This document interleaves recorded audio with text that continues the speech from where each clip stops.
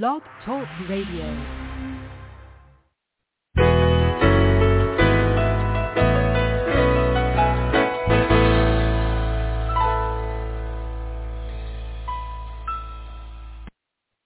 Good morning, everyone. This is Johnny Tan, author of From My Mama's Kitchen, Food for the Soul, Recipes for Living. Happy Wednesday and welcome to From My Mama's Kitchen Talk Radio Show. Here's a quick announcement. Our October heart-centered and passion-driven Inspirations for Better Living digital magazine designed to help moms build a better future for themselves, their family, and loved ones is now live at inspirationsforbetterliving.com. October's theme is Autumn, the enchanting season of mindfulness. The magazine offers inspirational stories from our dedicated team of experts to help you navigate your current situation with confidence in your motherhood journey as the COO, if not the CEO, of your family.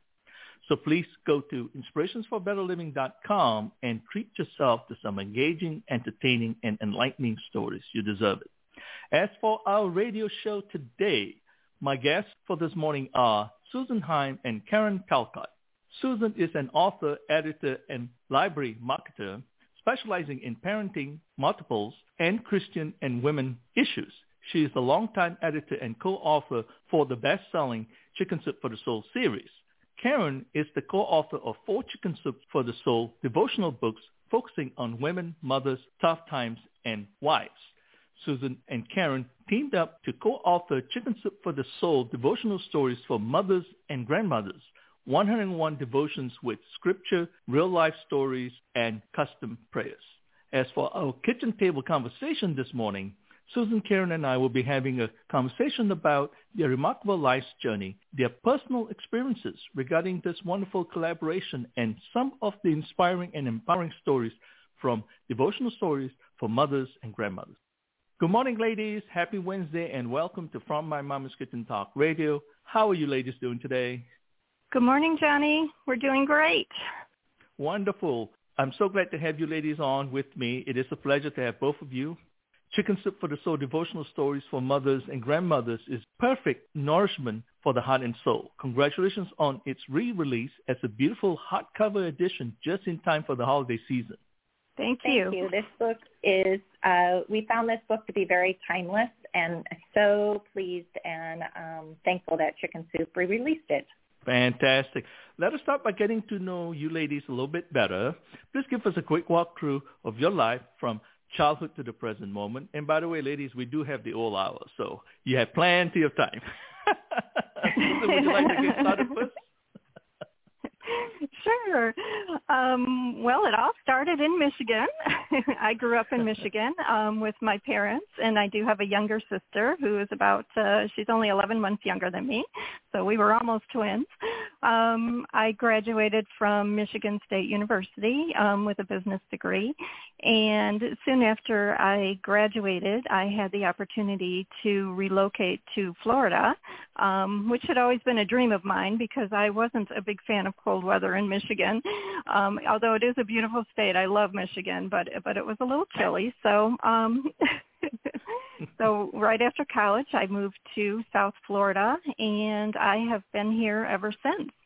I have 4 boys. All 4 of my boys were born here in Florida. My oldest 2 boys are now off on their own, and my youngest 2 twins are just started college this year. And these days I work in marketing at a public library where I write their newsletters and press releases, do graphic design, work on their website, and just help spread the word about our library's programs and the things that we have going on, which is great because I love books so much, so it's a perfect fit for me to work in a library. I've also been an editor, as you mentioned, for Chicken Soup for the Soul for over 20 years.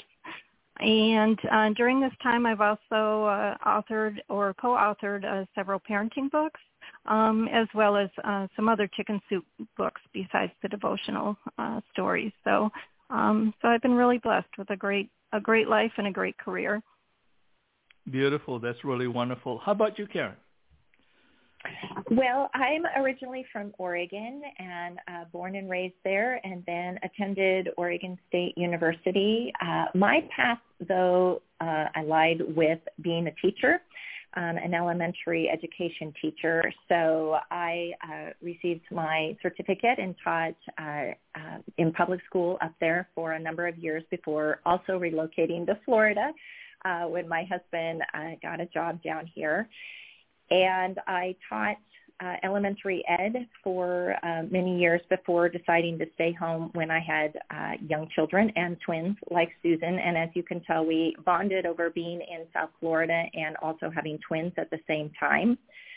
And I am now also in that empty nester phase where one child is adulting, where she has her first job and she's living up in Atlanta, Georgia now, and the other two are in college as well. So this is, and something we'll reflect on in the book, this book definitely deals with the seasons of life as a mother, as a parent, and I am now in that empty nester season of my life where it's that, what is next? What is what is interesting? Where do I want to put my time and my, I guess you call them talents, just talents for trying to open up the doors and find a new passion. First thing that came to mind, Karen, would be like, the next time you see your husband would be, party, nobody's home. Yes, believe me. Yes. Who are you? Wait, yes. I mean, believe me, it is more fun now to go out to dinner or happy hour. There you go. Happy hour is a lot of fun. There you go. It finally happened. It took this long to enjoy Florida. I'm just kidding. It occurred to me the other day that I have been a parent for 32 years now, and finally I have all of them out of the house. So it's a long journey sometimes. But fantastic. That's really wonderful. Well, Susan, how did your passion for writing morph into becoming an author? Well, it's kind of cliche. I mean, you hear a lot of writers say that I always loved books growing up, and I'm the same way. You know, as a kid, I was always the kid in the corner with the book, reading away. And, you know, I even volunteered at our elementary school library. So things have kind of come full circle now that I'm working at a library again. I love to go to the library and visit the bookmobile that came every summer to the school across the street. So it was, you know, I always imagined myself doing something like that. I was always writing stories and little articles and things when I was growing up. But unfortunately, at the time when I went to college, it was kind of the era of big business. You know, everybody was saying, you know, writing really isn't a career. It's a great hobby, but, you know, you might want to think of something more practical. So I was encouraged to major in business administration, which I did, and it is great because the skills that I learned there are obviously useful in many ways, especially when I ended up freelancing and having my own business. So fortunately, whatever job I did have, I always seemed to gravitate towards the writing part. You know, I always ended up doing the company newsletter or editing the company manuals. You know, people would write something and send things to me to proofread. So I always had kind of that side of me satisfied no matter what I did. And at one point I worked with a woman who got a job with a publishing company, and this company here in South Florida just happened to be the original publisher for Chicken Soup for that series of books. And so she hired me as a freelance editor. So I did my regular job and I did freelance editing for them. And after a couple of years, I found out that my job was, the company that I worked for was being sold. It was being sold somewhere else, and I wasn't sure if I would have a job. And it just so happened that the publishing company had a full-time editor position open up. So I applied for it, and I got it. So that was really where I got my first entry into publishing. And I worked for this company for several years until I became pregnant with my twins. And at that point, I decided to become a work-at-home mom. It was very expensive, as I'm sure you know, to find daycare for twins. So, like, all my salary would have gone to taking care of these twins. So I really wanted to be home with them. I knew that they were going to be my last kids. So fortunately I was able to work around nap time and whenever my husband was around to watch the kids and get things done. So I continued working for Chicken Soup for the Soul through the years, doing editing for them. And that was also the time when I really got the bug to write some parenting books, because I was in the trenches, so to speak, of parenting young children. So that was the point where, I really got into writing, into publishing books, and working, of course, with Chicken Soup for the Soul. And that's how I became a writer and an author. Fantastic. That's really wonderful. How about you, Karen? When did your authorship journey begin? Mine happened a lot later than Susan's. I also came about the writing gene, or I guess not even the writing gene, but just wanting to write when I was teaching, because one of my favorite times of the day was read aloud, when you would read a chapter book or a book to children. And written word read aloud has so much meaning to it. And that is where I started listening to the voice that authors use. And voice is more just, it's how they use the words, but it's the words, and they evoke emotion. And some authors have it and some don't. And I think the secret that many, many authors try is to find that voice. And so that is what I started dabbling in, was writing children's books and coming up with ideas for children's books through the experiences of my own kids and being a teacher. And so that was an area that I pursued and wrote several manuscripts and did the process of sending out manuscripts and waiting and, hoping and things like that. But I think that was, God had a different plan for my writing, because that was about the time Susan and I met for coffee. And I think at that moment we were just talking about the woes of having twins. And did your children do this? Do your children do this? And just that overwhelming feeling that goes along with multiples. That day we were having coffee, and she's the one that came out with, I think that God's calling us to write a devotional. And so that began the process, and we thought we were going to write them all ourselves, and then that wasn't the makeup of the book. It just didn't happen that way, and we ended up asking other women to send in stories, and that made best collection, because now we have a voice, all women, or many women. So that's my journey, is more that I started one way, and then I got the nudge, the shift, the feeling that I was supposed to be writing in a different market. That's beautiful. That's really wonderful. Ladies, how did spirituality influence and take root for both of you as a woman and a mom? Susan? Well, I always grew up with religion and going to church. My family always took us to church. I went to Catholic school all the way through high school. So I always had a relationship with God, but I think, like a lot of people, it kind of ebbed and flowed throughout the years. You get busy with things. When I went to college, I think that was probably a low point for me, like it is probably for many college students who are more into whatever is going on at college, studying and perhaps a little bit of partying and, and finding your way in the world. So that was probably the lowest point for me in terms of not really having much of a relationship with God. But I always had it in the back of my mind. And I think once I got out of school and started to build a family, got married and had children, it started to occur to me that, I really wanted to raise my children in the way that I had been raised, with having a relationship with God.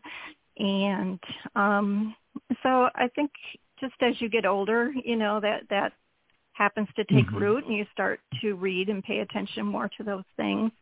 And thankfully, when I was going through that process, I found, a man who shared my feelings, and I found some great churches and some friends and people like Karen who, really helped me to reconnect with God and the Bible. And it's just, it's been a journey, but it's been really wonderful for me and for our family. That's beautiful. And how about you, Karen? I can attest that my story is very similar to Susan's. I was also raised in the church, but there's that time when you're in your 20s and sleeping in on a Sunday sometimes is more desirable than getting up.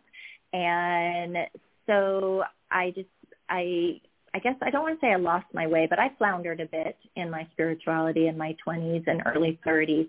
And I do think it is children that when you have them, you want to offer them the best and you want to be the best person or parent that you can be. And going back to church and practicing more my faith helped me be a better parent, more patient, more loving, more kind, all those things, more gentle. Mm-hmm. So as they grew, then it became important that we all attended church together. And now, it's, again, life is about phases. And I think what makes my heart so happy is that when my daughter moved away, she, found a church up there in Atlanta. And I have another daughter who attends, even though she's in college, she attends with me every Sunday. So right now, the next phase is just being, filling my heart with the Holy Spirit, but also knowing that they're finding their path as well. I think mom is definitely the CEO, if not the CEO of the family, and she sets the tones. That's what I remembered when I was back home in Malaysia, even though I left when I was 18. But prior to that, mm-hmm. It was just like mom's got all the ducks in a row, and especially when it comes to spirituality, being grounded. How about that? Anyway, it's like, yeah. That's wonderful. That is often true, yeah. Susan, what is the inspiration behind Chicken Soup for the Soul devotional stories for mothers and grandmothers, which actually, like I say, it's fabulous. It's really, really wonderful. Oh, well, thank you. Well, when Karen and I were working on our first book, which was Chicken Soup for the Soul devotional stories for women, we noticed that a lot of topics kept coming up over and over again. They were issues that women were dealing with, like self-esteem, parenting, mm-hmm. of course, relationships, maybe loss and grief, illness, and even service. And so these became chapters in that original book. And but we really felt like the stories about mothers, we had so many stories about the experience of being a mother or a grandmother and just the many challenges that go with that. I think being a parent is a lifelong commitment. You may have your children only for 18 years or so, but you never really stop being a parent. As Karen and I have shared, even with our kids being grown now and almost out of the house or totally out of the house, you still worry about them. You still advise them and you still hope for the best for them. You're always a parent and you're always going to worry about them. And so it's a lifelong thing that affects women, not just as mothers of young children, but as mothers of older children.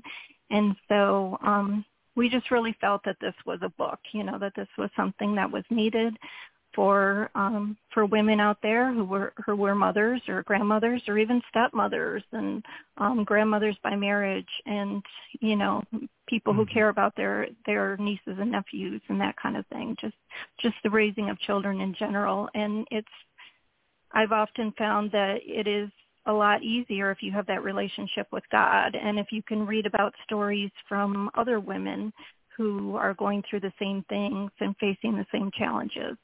And so that was why we chose this topic and, what inspired us really to do this book for other women that, we found these stories worked and helped us to get through these times. And we feel, very confident that these will also help other women going through the same journey. That's so true. Karen, please share with us the various topics covered in this beautiful book. And also, let's talk about the beautiful cover. the cover is gorgeous. And just for your listeners, it's a field of tulips. And I can't think of a more beautiful place I would rather be than like in Holland, looking at the rows and rows and the multitude of the rainbow-colored tulips that are growing. And I'm so pleased that the Chicken Soup graphic artist chose that as a color and a color scheme, because it's playful, but it's lively and it's energetic. And the big theme of this book is about seasons. And there are definitely the seasons of being a mother, from, pregnancy to having your young children, where you are just so busy that there is no light at the end of the tunnel, or it just feels very far away. And then we get those teenage years and the hot, the cold that are teenagers, their emotions and up and down. And then the empty nester phase, and then that it revolves back around to being a grandparent. And so I think they just nailed what we were trying to bring about or bring up in this book.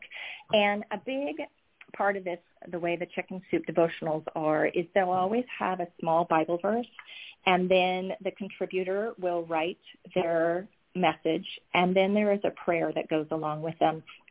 And I think as I said, the cover really relates to the Bible verse that we were trying to bring about in this book. And if I'm just going to read it, it's from Ecclesiastes 3:1. There is a time for everything and a season for every activity under heaven.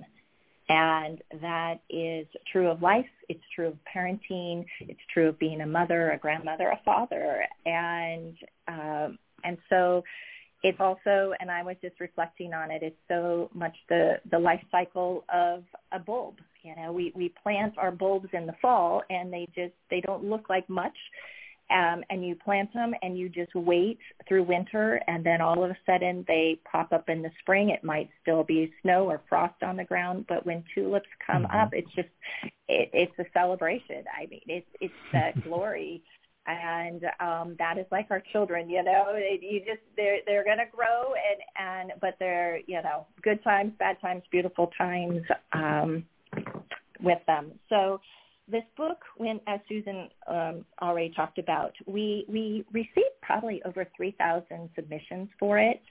And Chicken Soup likes to have a format where it's 101 stories. And so Susan and I read 3,000 submissions that were on all topics of being a mother. And we spent a couple months to read through and think about the stories.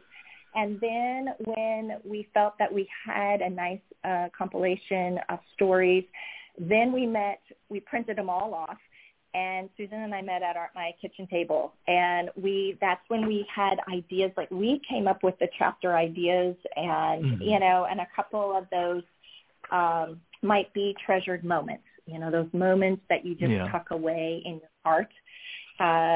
There was comfort through prayer, where sometimes your prayer is the only thing you can do, and then you just, and that also helps the situation out. There was a chapter called Help from Above, and those are those spiritual mysteries that could be angels, or it could be answered prayers, or somehow the Holy Spirit came in to make a situation better.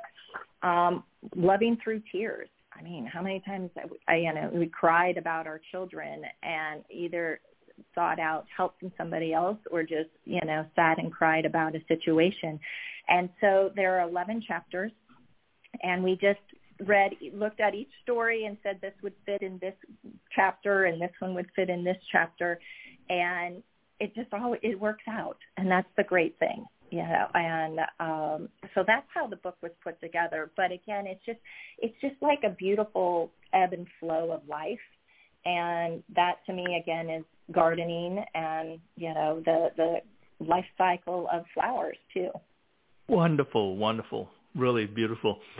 Susan, do you have a recommendation on the best way to read this beautiful book? Certainly, there are really several ways that you could read this book. First of all, as Karen explained, for those who are not familiar with devotional stories, they are meant to be short periods of reading throughout the day. They're all short stories with an accompanying prayer, a personal prayer that Karen and I, mostly Karen, she's a wonderful prayer writer, wrote for each of these stories, and a scripture. And so they're really meant for kind of a little dose of inspiration or comfort, I guess, throughout your day. Some people read devotional stories first thing in the morning. When they get up, they find that they're a great way to start the day and sort of set the tone for the day, you know, with a little bit of time with God and reflection. Some people prefer to read devotionals before they go to bed. It's a nice way to kind of settle your brain and get your heart focused on away from the activities of the day and onto, your spiritual life and the thoughts inside.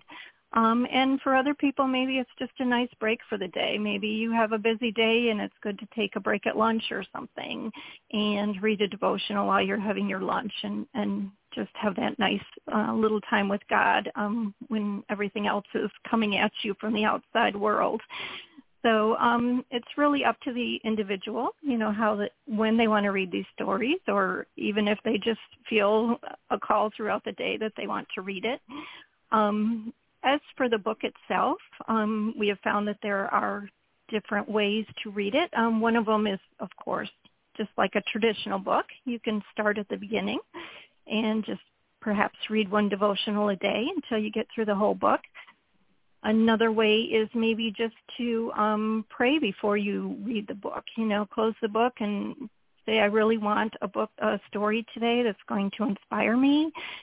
Please help me, God, to read something that will really speak to me today, and you can do that and just kind of open the book and see where the Spirit leads you and hopefully find a story that way that will really talk to you and speak to what you're going through. And another way is by topic. As Karen said, we really put a lot of thought into the topics that were covered and really saw certain themes emerge when we were reading these stories that all women deal with, that, when they're going through parenting. And so, if there's a particular topic that you're going through, if you're really frustrated, if you need help with your prayer life or something like that, you can look at the topics and the chapter titles and perhaps start with that chapter with something that's kind of meeting you where you're at in your life right now. So as you can see, there are lots of ways to read this book and to find inspiration. That's really wonderful.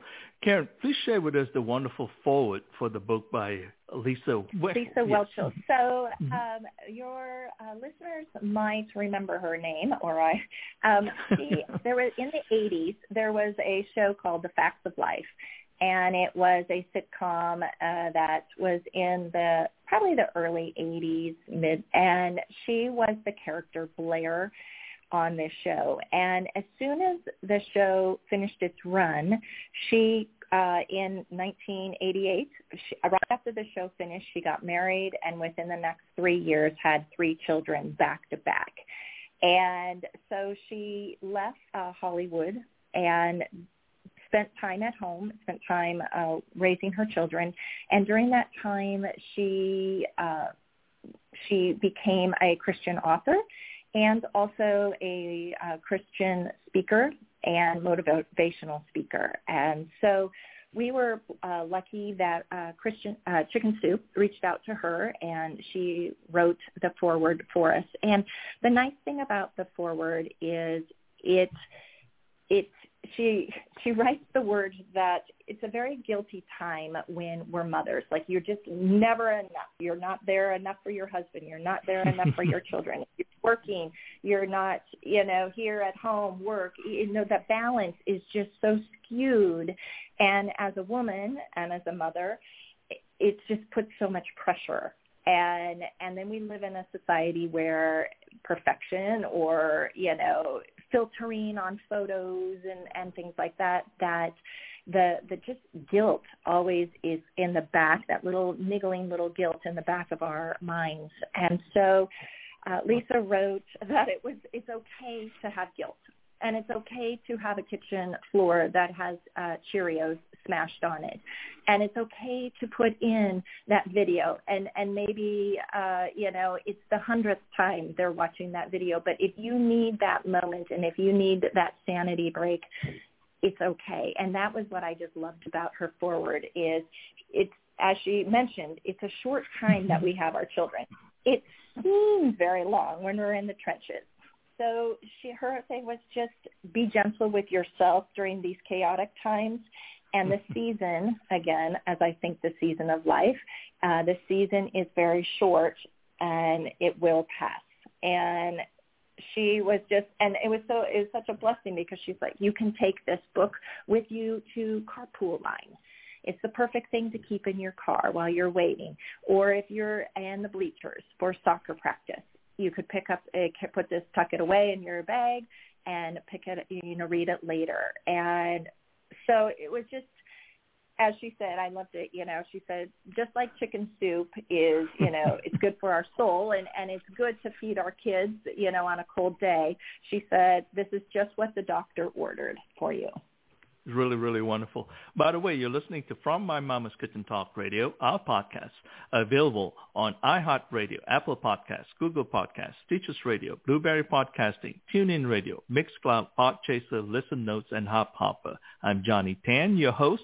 Here's a quick reminder to treat yourself to our heart-centered and passion-driven Inspirations for Better Living digital magazine at inspirationsforbetterliving.com. October's theme is Autumn, the enchanting season of mindfulness. The magazine offers inspirational stories from our dedicated team of experts to help you navigate your current situation with confidence in your motherhood journey as the COO, if not the CEO, of the family.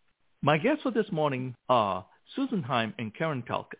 Susan is an author, editor, and library marketer specializing in parenting, multiples, and Christian and women's issues. She is a longtime editor and co-author for the bestselling Chicken Soup for the Soul series. Karen is the co-author of 4 Chicken Soup for the Soul devotional books focusing on women, mothers, tough times, and wives. Susan and Karen teamed up to co-author Chicken Soup for the Soul devotional stories for mothers and grandmothers, 101 devotions with scripture, real-life stories, and custom prayers.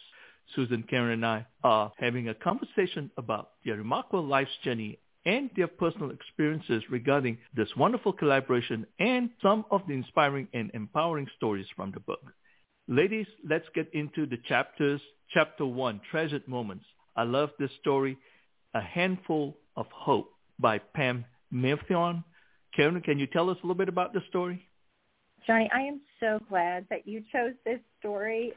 It is, let's just be honest, we have children, and you never say that one is your favorite, but this story has stayed with me throughout, from the time I read it. It just, I don't even describe it. It just makes a big impact on me, and it is just, my heart just goes out to this mother. And let me go into explaining this devotional. So this was by Pam Maythorn, I think, and she was writing about her autistic son. And as a mother, the compassion I have for other mothers who are raising special needs children, the time commitment that they put in and just the emotional love that they give their children. And there's those times that it's not rewarded back to them. But this story is a young boy who was 9 at the time. His name was Trevor.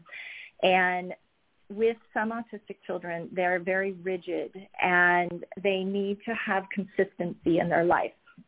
And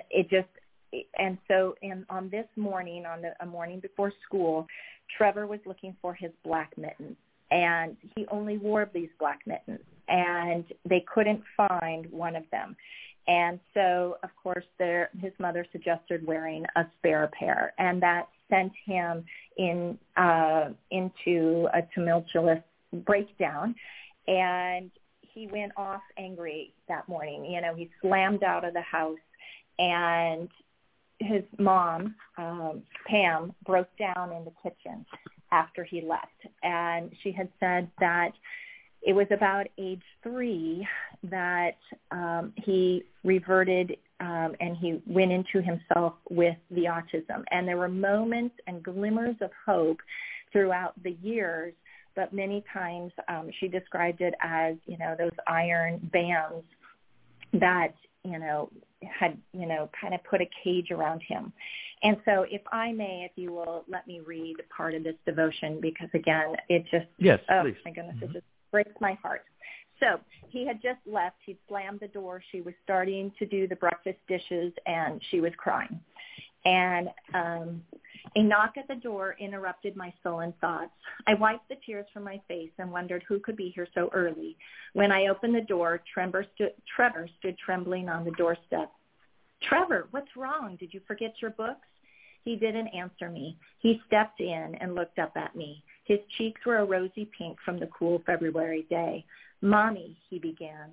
I held my breath. For several years, he hadn't looked me straight in the eye or called me by my name. Yes, I whispered. I slowly lowered to my knees to be at his eye level. If I moved too quickly, I would shatter this fragile moment.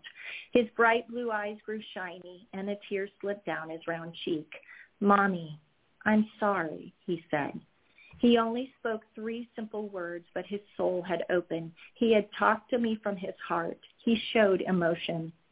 Then his face hardened, and he turned and ran. The moment was over.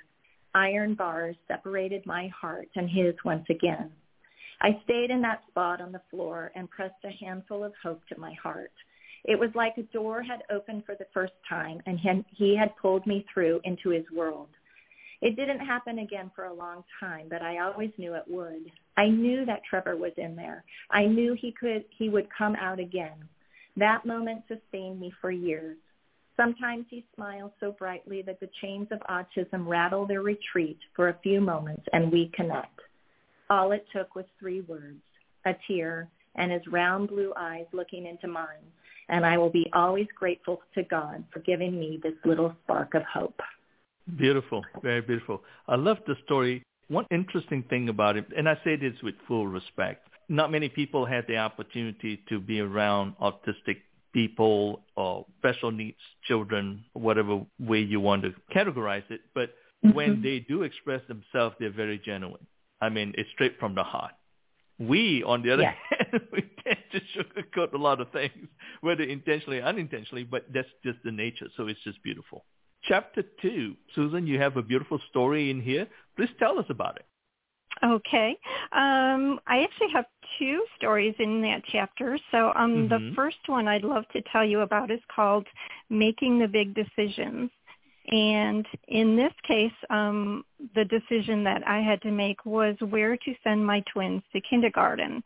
My twins were in preschool at the time, and my husband and I were talking about where to send them. Now, in the old days, you just sent them to the local school, but as you know, nowadays, there are a lot more options for where your children are going to go, whether it is the local public school, it might be a religious or a private school. We even had the option here in South Florida to go to a dual language school, a school for the arts. And of course, there's always the option to homeschool. So we had a lot, this was a very big decision for us. And I found at the time that it was helpful to talk to other mothers who were in the same position. They had been researching their options as well. So on this particular day, I was standing in the parking lot at preschool after dropping off my twins, and I was talking to these other moms and, asking, of course, we were going through the usual, what are you going to do? What are you going to do? And sharing advice and things that we had learned about the various options for school. And, this was extremely helpful, but it also made me realize that all families are different and all children are different and their needs are different. And even if one parent has found a solution that's perfect for them, it may not be the perfect solution for my family or for somebody else's family. So while it's good to talk to each other and get that information and share our thoughts and perspectives, it's still a very personal decision in the end that you have to make. And I know for my husband and I, not only did it help to talk to each other, and explore these things and what we knew about our children, but we also felt like we had to get God in on the conversation. Whenever we have big decisions like this, important to remember that we're not just making it alone. We do have our friends and we do have our families to talk to, but we also have God, and we can just, sit in prayer with him and ask him to lead us to, the decision that is best for our family specifically, and just to help us to know, what is best. So that's really what that story was about, that, even though we had those friends and family and we loved getting that sort of guidance, you also feel kind of alone in making those big decisions in life, and you don't want to mess it up. You feel like there's a lot at stake, that your children are, you tend to dramatize and think, oh, I'm going to mess up my kids if I make the wrong decision, But Right. I think it really helps you instinctively to calm down and know that you do know best what's for your family. If you sort of sit in prayer and think about what, how God can help you to make that big decision. Wonderful. That's beautiful. So the other story in that chapter is called Time for Myself. And I wrote this story when I was feeling particularly overwhelmed with the demands of motherhood. My children were small. You'll hear that theme a lot in this book, I'm sure. My children were small, and I felt like I was always the one that was responsible.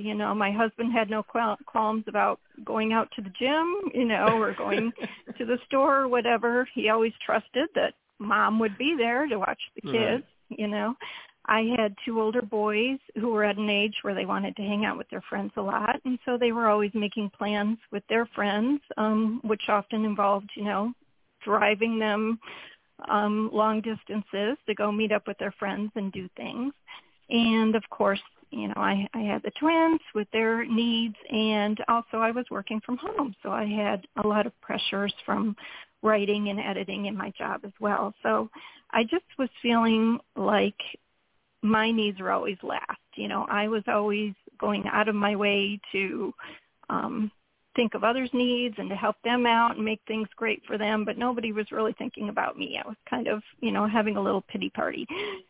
So so the next day, I thought through it, and, I decided, what, I'm important too, and I can be a better mother if I do pay more attention to my own needs as well as my family's. That it's not a selfish thing to consider what you need in order to make yourself a better parent and a better mother. And so I walked into a movie theater by myself, which was very scary for me. I had never gone to see a movie by myself, but there was a movie out at the time that I really wanted to see, and it was not something that would have appealed to my family or my husband.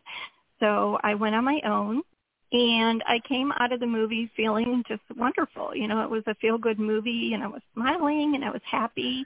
And for just a few hours, I could kind of just be myself and not really be so much focused on being somebody's wife or somebody's mother. It was just me watching a great movie that I really enjoyed.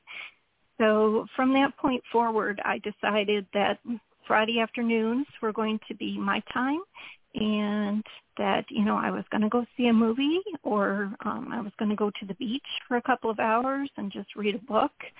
Maybe I would have a little retail therapy and do a little shopping.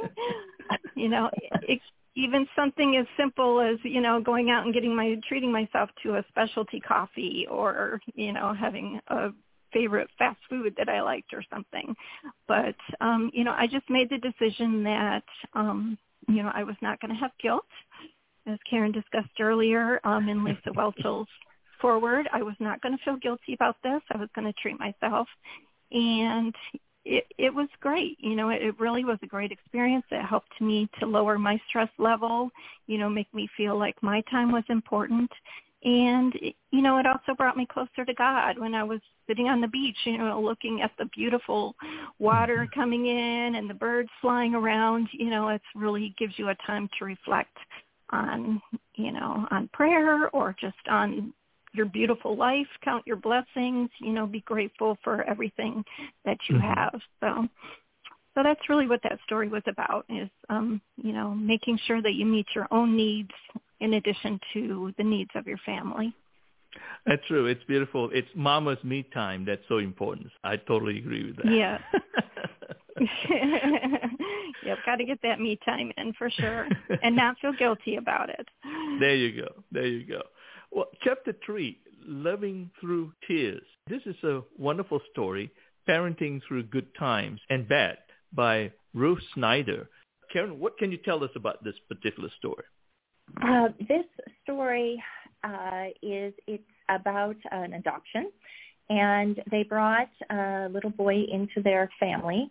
They had 3 children, and they adopted a boy when he was 2. This story dealt with a mother's heartache as she was learning how to bring him into the family, and he did have some things that were disruptive to the family where he lied a lot and he had some defiant disorders. And so she talked about that it was a journey. And, of course, it's a rewarding journey, but, man, there's those times that we are crying about what's going on with our children. And then there's those times that the sun just breaks out through the clouds and it is, you know, you just feel at peace. And this young boy lied a lot, and it was there, and she was not equipped to deal with some of his behaviors. And so she just prayed, and in this moment, I loved how she said this. She said, I told God he would have to love Matt through me. I then made a commitment, choosing to love Matt always, even if Matt's behavior never changed. And that is one of those moments where you just surrender. And you just give it to God to help you raise your children in those moments or in that time of the life. And by surrendering that, she found the peace, and then she just could focus her love on him and helping him, you know, blend into the family. Yeah, it's a beautiful story, and I know how tough it is being adopted because I am actually adopted at birth. The good news is I didn't lie, but I think when we do lie, if I can recall certain times in my life, the kids are looking through the lens of fear. And so I want to be accepted all the time. And guess what? We adults do the same thing too. Yeah. It's a wonderful, beautiful story that really makes you understand that let's look through the lens of love. And when you do that, the vision really changes for both people. Right. It does. And it allows a fullness to the relationship and just an acceptance. And you're right about accepting where a child has come from and how to blend them into your family and help them be their best self. So true. Well, ladies, both of y'all have a story in chapter 4, the beginning. Let's start off with Susan, Alone in the Night. Alrighty. Well, I wrote this story when my children were not sleeping through the night. My twins were babies, and I think that most mothers can relate to the issue of sleep deprivation when their children are infants, and they're just up in the middle of the night consistently not getting enough sleep and feeling grouchy. And so this is really a universal experience, whether you have twins or not. I think with having twins, it can be even more challenging because, you know, you get this advice, people always say, when the baby sleeps, you know, if the baby's down, don't try and clean house, go take a nap or do something like that. But with twins, that can be really hard to do because, at least with my twins, they never seem to sleep at the same time. So I would have one who would go to sleep, but I couldn't go take a nap because my other one was awake, you know, and then just when I would get that one settled down, then the other one would wake up. So it was especially challenging for me.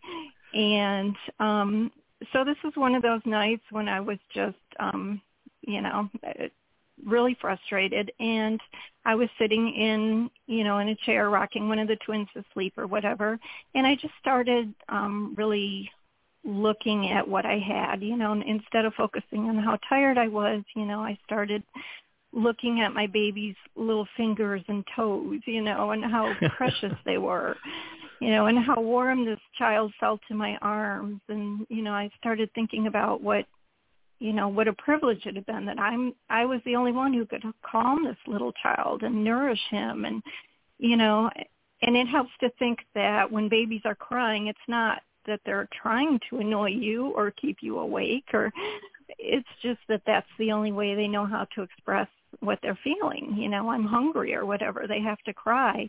And so it was just those little things that I started to kind of change my perspective. I would say little prayers while I was sitting with them in the night and just really focus on the blessing that I had on this precious little baby that would not be a baby for long, and just use that time to get closer to God, ask for patience for my husband and I as we got tired and lost, may lose it with each other. And so it just was, that title, Alone in the Night, was just a reminder to me that really I wasn't alone.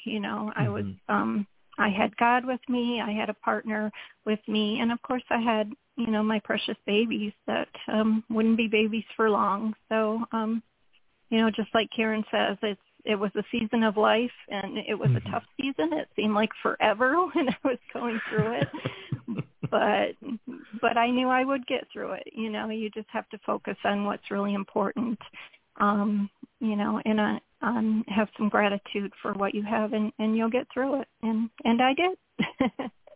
Wonderful. That's beautiful. Karen, how about you? We have a wonderful story, beating the bed rest blues. Yes. And I just want to remind your listeners that although we're talking about these stories when children are young, there are plenty of stories where they're teenagers or getting married, or you're the grandmother and you're watching your daughter have a baby and go through things. So when we wrote ours, those were the most vivid memories that we had were when our children were young.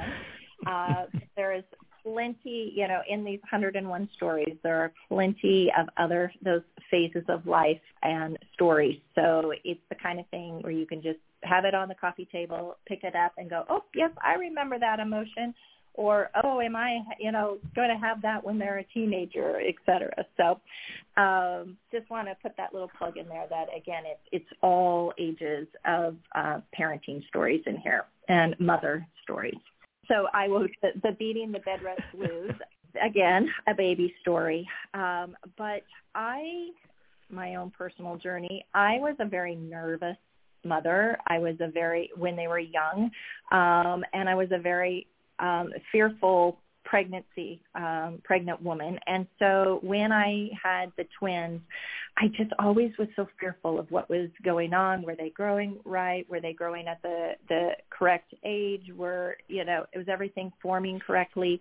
And so I just had a lot of fear when I was in that process. And I had a 2-year-old at the time, and around 28 weeks, they told me that I was going to be on bed rest, and my husband worked all day. And so we first tried bed rest with me sitting on a couch with a 2-year-old playing around me. And you can imagine how long a 2-year-old would stay in one spot before they've gotten up, run around the house, moved to a different room, started tugging things in different rooms. And so I would get up off the couch. And so the whole, I'm going to lay on the couch and watch my 2-year-old quickly eroded. And so eventually it was like, you're going into the hospital. You have to be on full bed rest and round the clock, medical care to make sure that you do not deliver these babies early, around 28 weeks. So I was forced, life came to a screeching halt. And it was that moment that I realized that I needed other people to help me. And being so blessed to have church women come in with the food to feed my daughter and my husband, those meals where he was working all day, and then the church ladies would drop off meals to them were a godsend. And I had people volunteer to babysit from the church. I had a wonderful woman come and bring me needle points, and I wasn't a needle pointer, but she said, this is the only time you're ever going to have 2 weeks to yourself. You might as well try to learn. And so she tried to, sit there with needle point and show me how to thread the needle and make the little cross stitches and things. And I couldn't have done it, in hindsight. Many people might be lucky because they have neighbors that will help or wonderful friend groups that will help. We were lucky that our church family came and stepped in, and that time being in the hospital allowed me to start to feel some peace and just I was just so thankful that God provided all those wonderful women and men to step in and help our family. That's beautiful. That's really, really wonderful. Mm-hmm. We are going to jump to chapter 8, and the reason for that is because I want people to really get to know you two. Plus, again, it's that experience that y'all have been through and sharing those experiences that makes a big difference. This book is like what Susan had said. It's a keeper from a standpoint of you can read each story differently at different times, and it's a comforting dosage of inspirations and empowerment. Let's go to chapter 8, which is very, very interesting, surrendering our worries. And the reason why I chose this particular chapter is because that's what we're facing right now sometimes in our life. I think you two have some wonderful first-hand stories to share. So let's start with you, Susan, overcoming bad days. Okay. Now this story I will warn you, it might be a little bit gross, but I have told this story often because it is an example of, I don't know if you've heard of the children's book. It's called Alexander and the Terrible, Horrible, No Good, Very Bad Day. And this is a complete illustration of that kind of day that I had. In this particular instance, my boys were toddlers, and we had this play yard that we set up in our living room, so that we could keep the boys contained while, so we could do laundry or that kind of thing. So I had the twins in their little play yard, and I went to the other room, probably to throw in a load of laundry. And usually I could kind of hear the boys chattering in the background, or fighting or throwing toys or whatever they love to do. And I realized after a while that I wasn't hearing anything. It was really quiet out there. And that's usually a sign that something's going on. And so I tiptoed into the living room and to check on the twins, and I was greeted with a scene of horror, basically. One of the boys had taken off his diaper, which was poopy, let's just put it bluntly. And he had smeared, there was poop everywhere. It was all over both of the boys. It was all over the floor. It was on the toys and the blankets. It was everywhere. And after I got over my shock, I stripped the boys. I took everything out of the playpen, threw it to the side, threw their clothes to the side. And I grabbed one of the boys, and ran to the shower and tried to hose him off. In the meantime, of course, I then got poop all over myself because I was carrying him. So I did that, got the one twin clean, went back to the living room to grab the other one, and discovered that he had peed all over the floor. So then I had to clean that up, get that clean because I didn't want to set the clean twin in the play yard with pee all over. So I went, got him cleaned up, got myself cleaned up. Finally, I could breathe again. The only thing I had left to do was get the pile of clothes and blankets that I had thrown over to the side of the playpen and get those in the wash. Well, I discovered that I had thrown those items over by the window, and the smell had attracted a colony of ants. So all the ants had crawled in the window and were swarming all over the clothes. So that was another ordeal, of course, trying to get rid of these ants, trying to get the clothes in the wash. And Needless to say, that is a day that I will never forget. So fortunately, the rest of the day was not quite as stressful as that. You know, God decided I'd had enough. You know, it was a good day. And at the end of the day, you know, I just end the story with, you know, I'm sitting on the couch with my nice, clean, beautiful children, you know, and you know, I'm asking God, what did I ever do to deserve this day, you know? But I realized that, you know, what I did deserve this because what I got was two beautiful little boys that I was blessed with, and regardless of how bad my day was, you know, I still had my little blessings with me. So, and a great story to tell, you know, for the rest of their lives. So there you go. So true. Well, Karen, you got a beautiful one, too. This is a beautiful story. Sunday was my day of rest. And I just want to start with the Bible verse on this one. It comes from Exodus 31:15, and it says, "For 6 days work is to be done, but the seventh day is the Sabbath of rest, holy to the Lord." And this, again, and poor Susan, that story just makes me cringe for you. But it's that feeling of just being overwhelmed.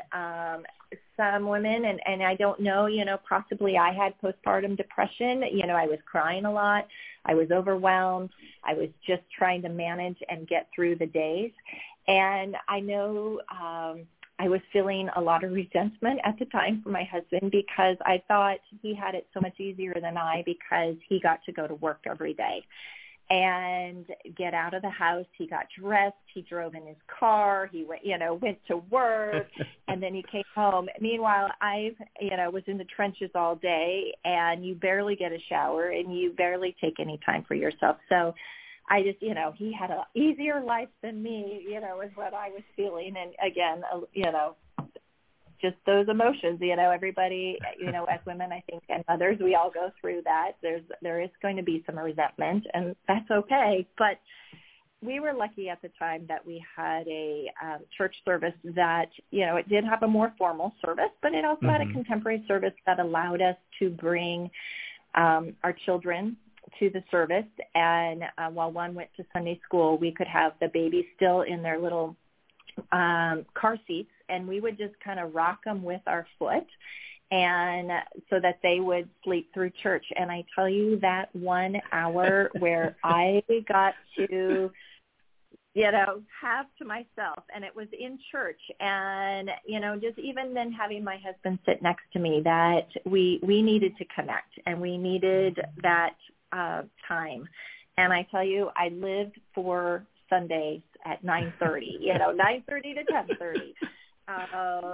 But I mean, that is when I just had to cling to my faith and, you know, pray and hope that things were going to change and get better. That's beautiful. I'm just being sassy here. This is where you said, maybe it's time to move back to Oregon. Be close to Grandpa. And then, of course, if you tell your parents that, you know, it's like, honey, we're thinking about moving to Washington. I don't think you want to come up here, Alaska. Anyway, I'm just being sassy here. So you have a wonderful story in chapter 9, Whispers of Wisdom, and I think this is a wonderful story for you to share with us. Oh, thank you. Well, this story is called Timing is Everything, and it is about when I was trying to potty train my twins. At this point, I was a little bit overconfident, I think. I had 2 older boys, and I had managed to potty train them when they were 2. And so I thought, you know, what's 2 more? I can do this. And unfortunately, the twins were not the same as my older boys. They had, you know, turned 3 at that point, and still they were not potty trained. And we tried, you know, just about everything that there is out there now, you know, the stickers and the potty training videos, and we had a musical potty. We read books about using the potty, you know, bought Spider-Man underwear, you know, everything we could think of to try and get these kids potty trained, and it just didn't seem to work. And we were under pressure because we had decided we were going to send them to a daily summer camp for preschoolers. And one of the rules was your kid could not be in diapers. You know, if you're going to camp, we're not changing diapers. They have to be potty trained. So we were really feeling the pressure to get the kids potty trained. And I think at that point, I don't know what happened. I think at that point we had just sort of given up. You know, we tried everything in the book, and we sort of laid off on the pressure to get the kids potty trained, and suddenly it was like a switch went off in their brains. You know, something clicked, and they just started, all of a sudden, they were trained. You know, it was like a hallelujah moment. You know, it felt like a miracle that the twins suddenly were toilet trained.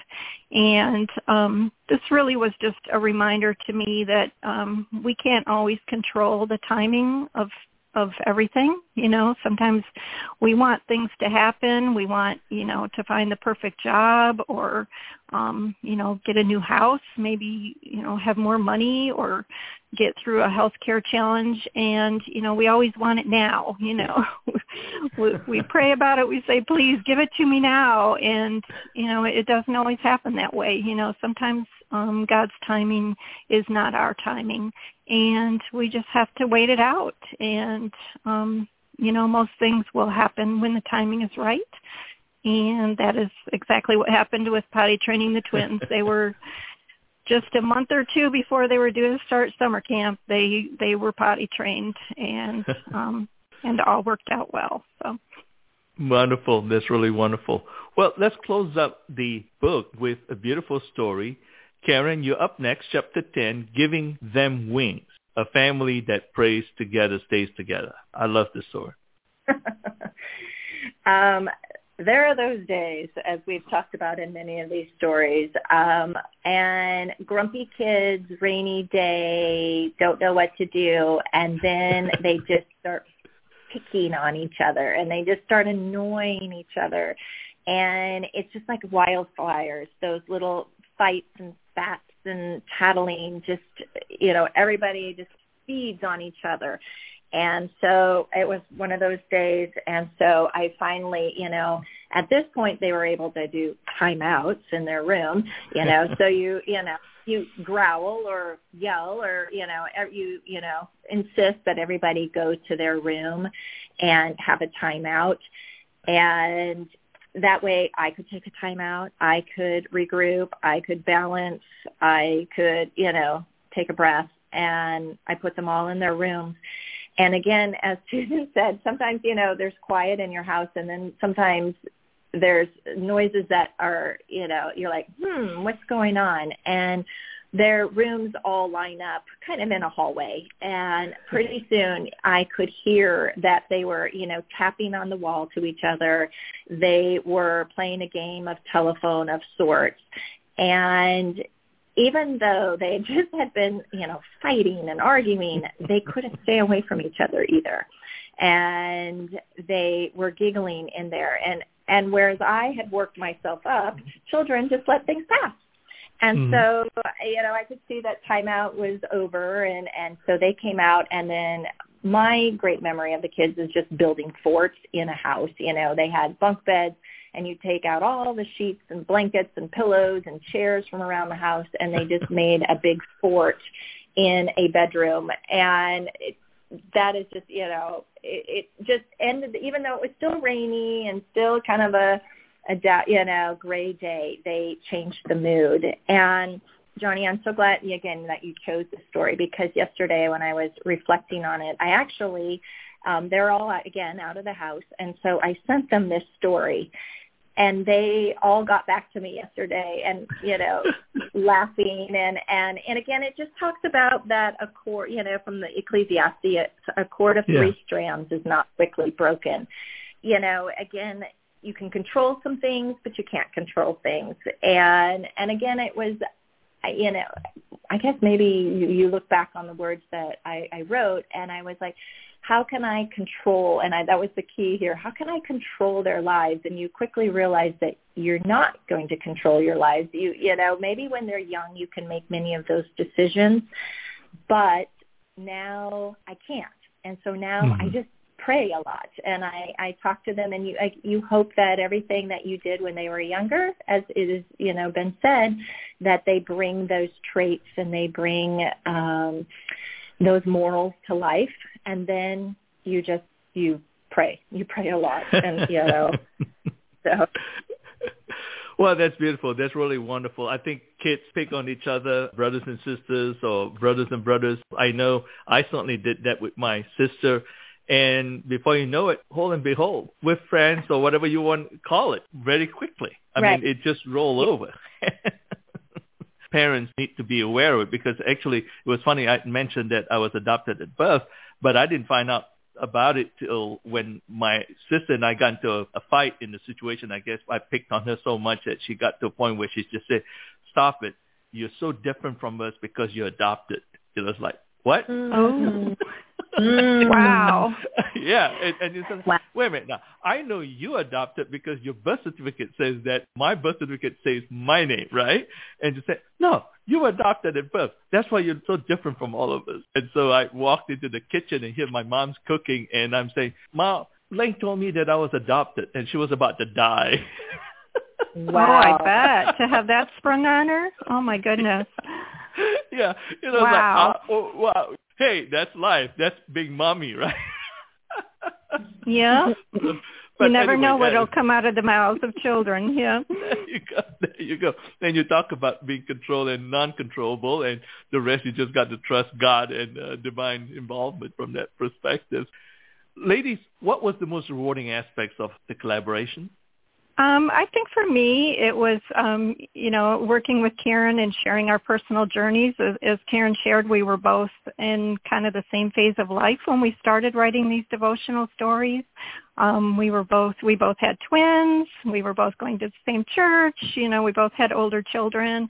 And so obviously from a personal standpoint, it was very rewarding just to meet up with, someone going through the same stage of life. And even today, now we both have our twins in college, so we're still comparing notes on what's going on in our kids' lives and, what they're doing. And so it's, from a personal perspective, it's been a lot of fun doing that. And I think professionally, in terms of working on these books, Karen and I really brought different strengths to getting these books done. I'm being an editor. I really turned a lot of the stories, I think, into, chicken soup style stories, made sure they were very inspirational, well written.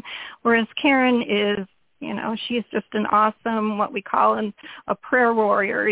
She was really the one who found the meaning in each of the stories, and she crafted the prayers and found Bible verses for them. So it really was, I think, the perfect combination of skills that we had, in bringing these stories to life. And, she and I have both been rereading these stories again after so many years, and they are so relevant today and just so moving. It was a joy to reread these stories over and over again, because they really, they're just all so moving and meaningful. And, they were a help to both of us, I think, in what we were going through over the years. Wonderful. And Karen? I agree with everything said. And the only thing I would add there is that Susan and I didn't, we weren't starting to write a devotional. That wasn't our plan, but the plan shifted. And God put his hand on it. And these 4 books, and this one in particular, they have his voice come through. His love for us as women and mothers and our children comes through. And as she said, these stories are timeless because we've all been through, or, women might be at the start of their mother's journey, or they might be at the end of their mother's journey, but you can relate to them all, and they just bring you closer every day to God. Wonderful. That's really beautiful. What is next for you ladies? Susan? Well, we do still have 2 more devotional books, Devotional Stories for Tough Times and Devotional Stories for Wives, that we will see. Hopefully Chicken Soup for the Soul may bring those out as hardcover gift editions as well. If not, you can get those in paperback at the store.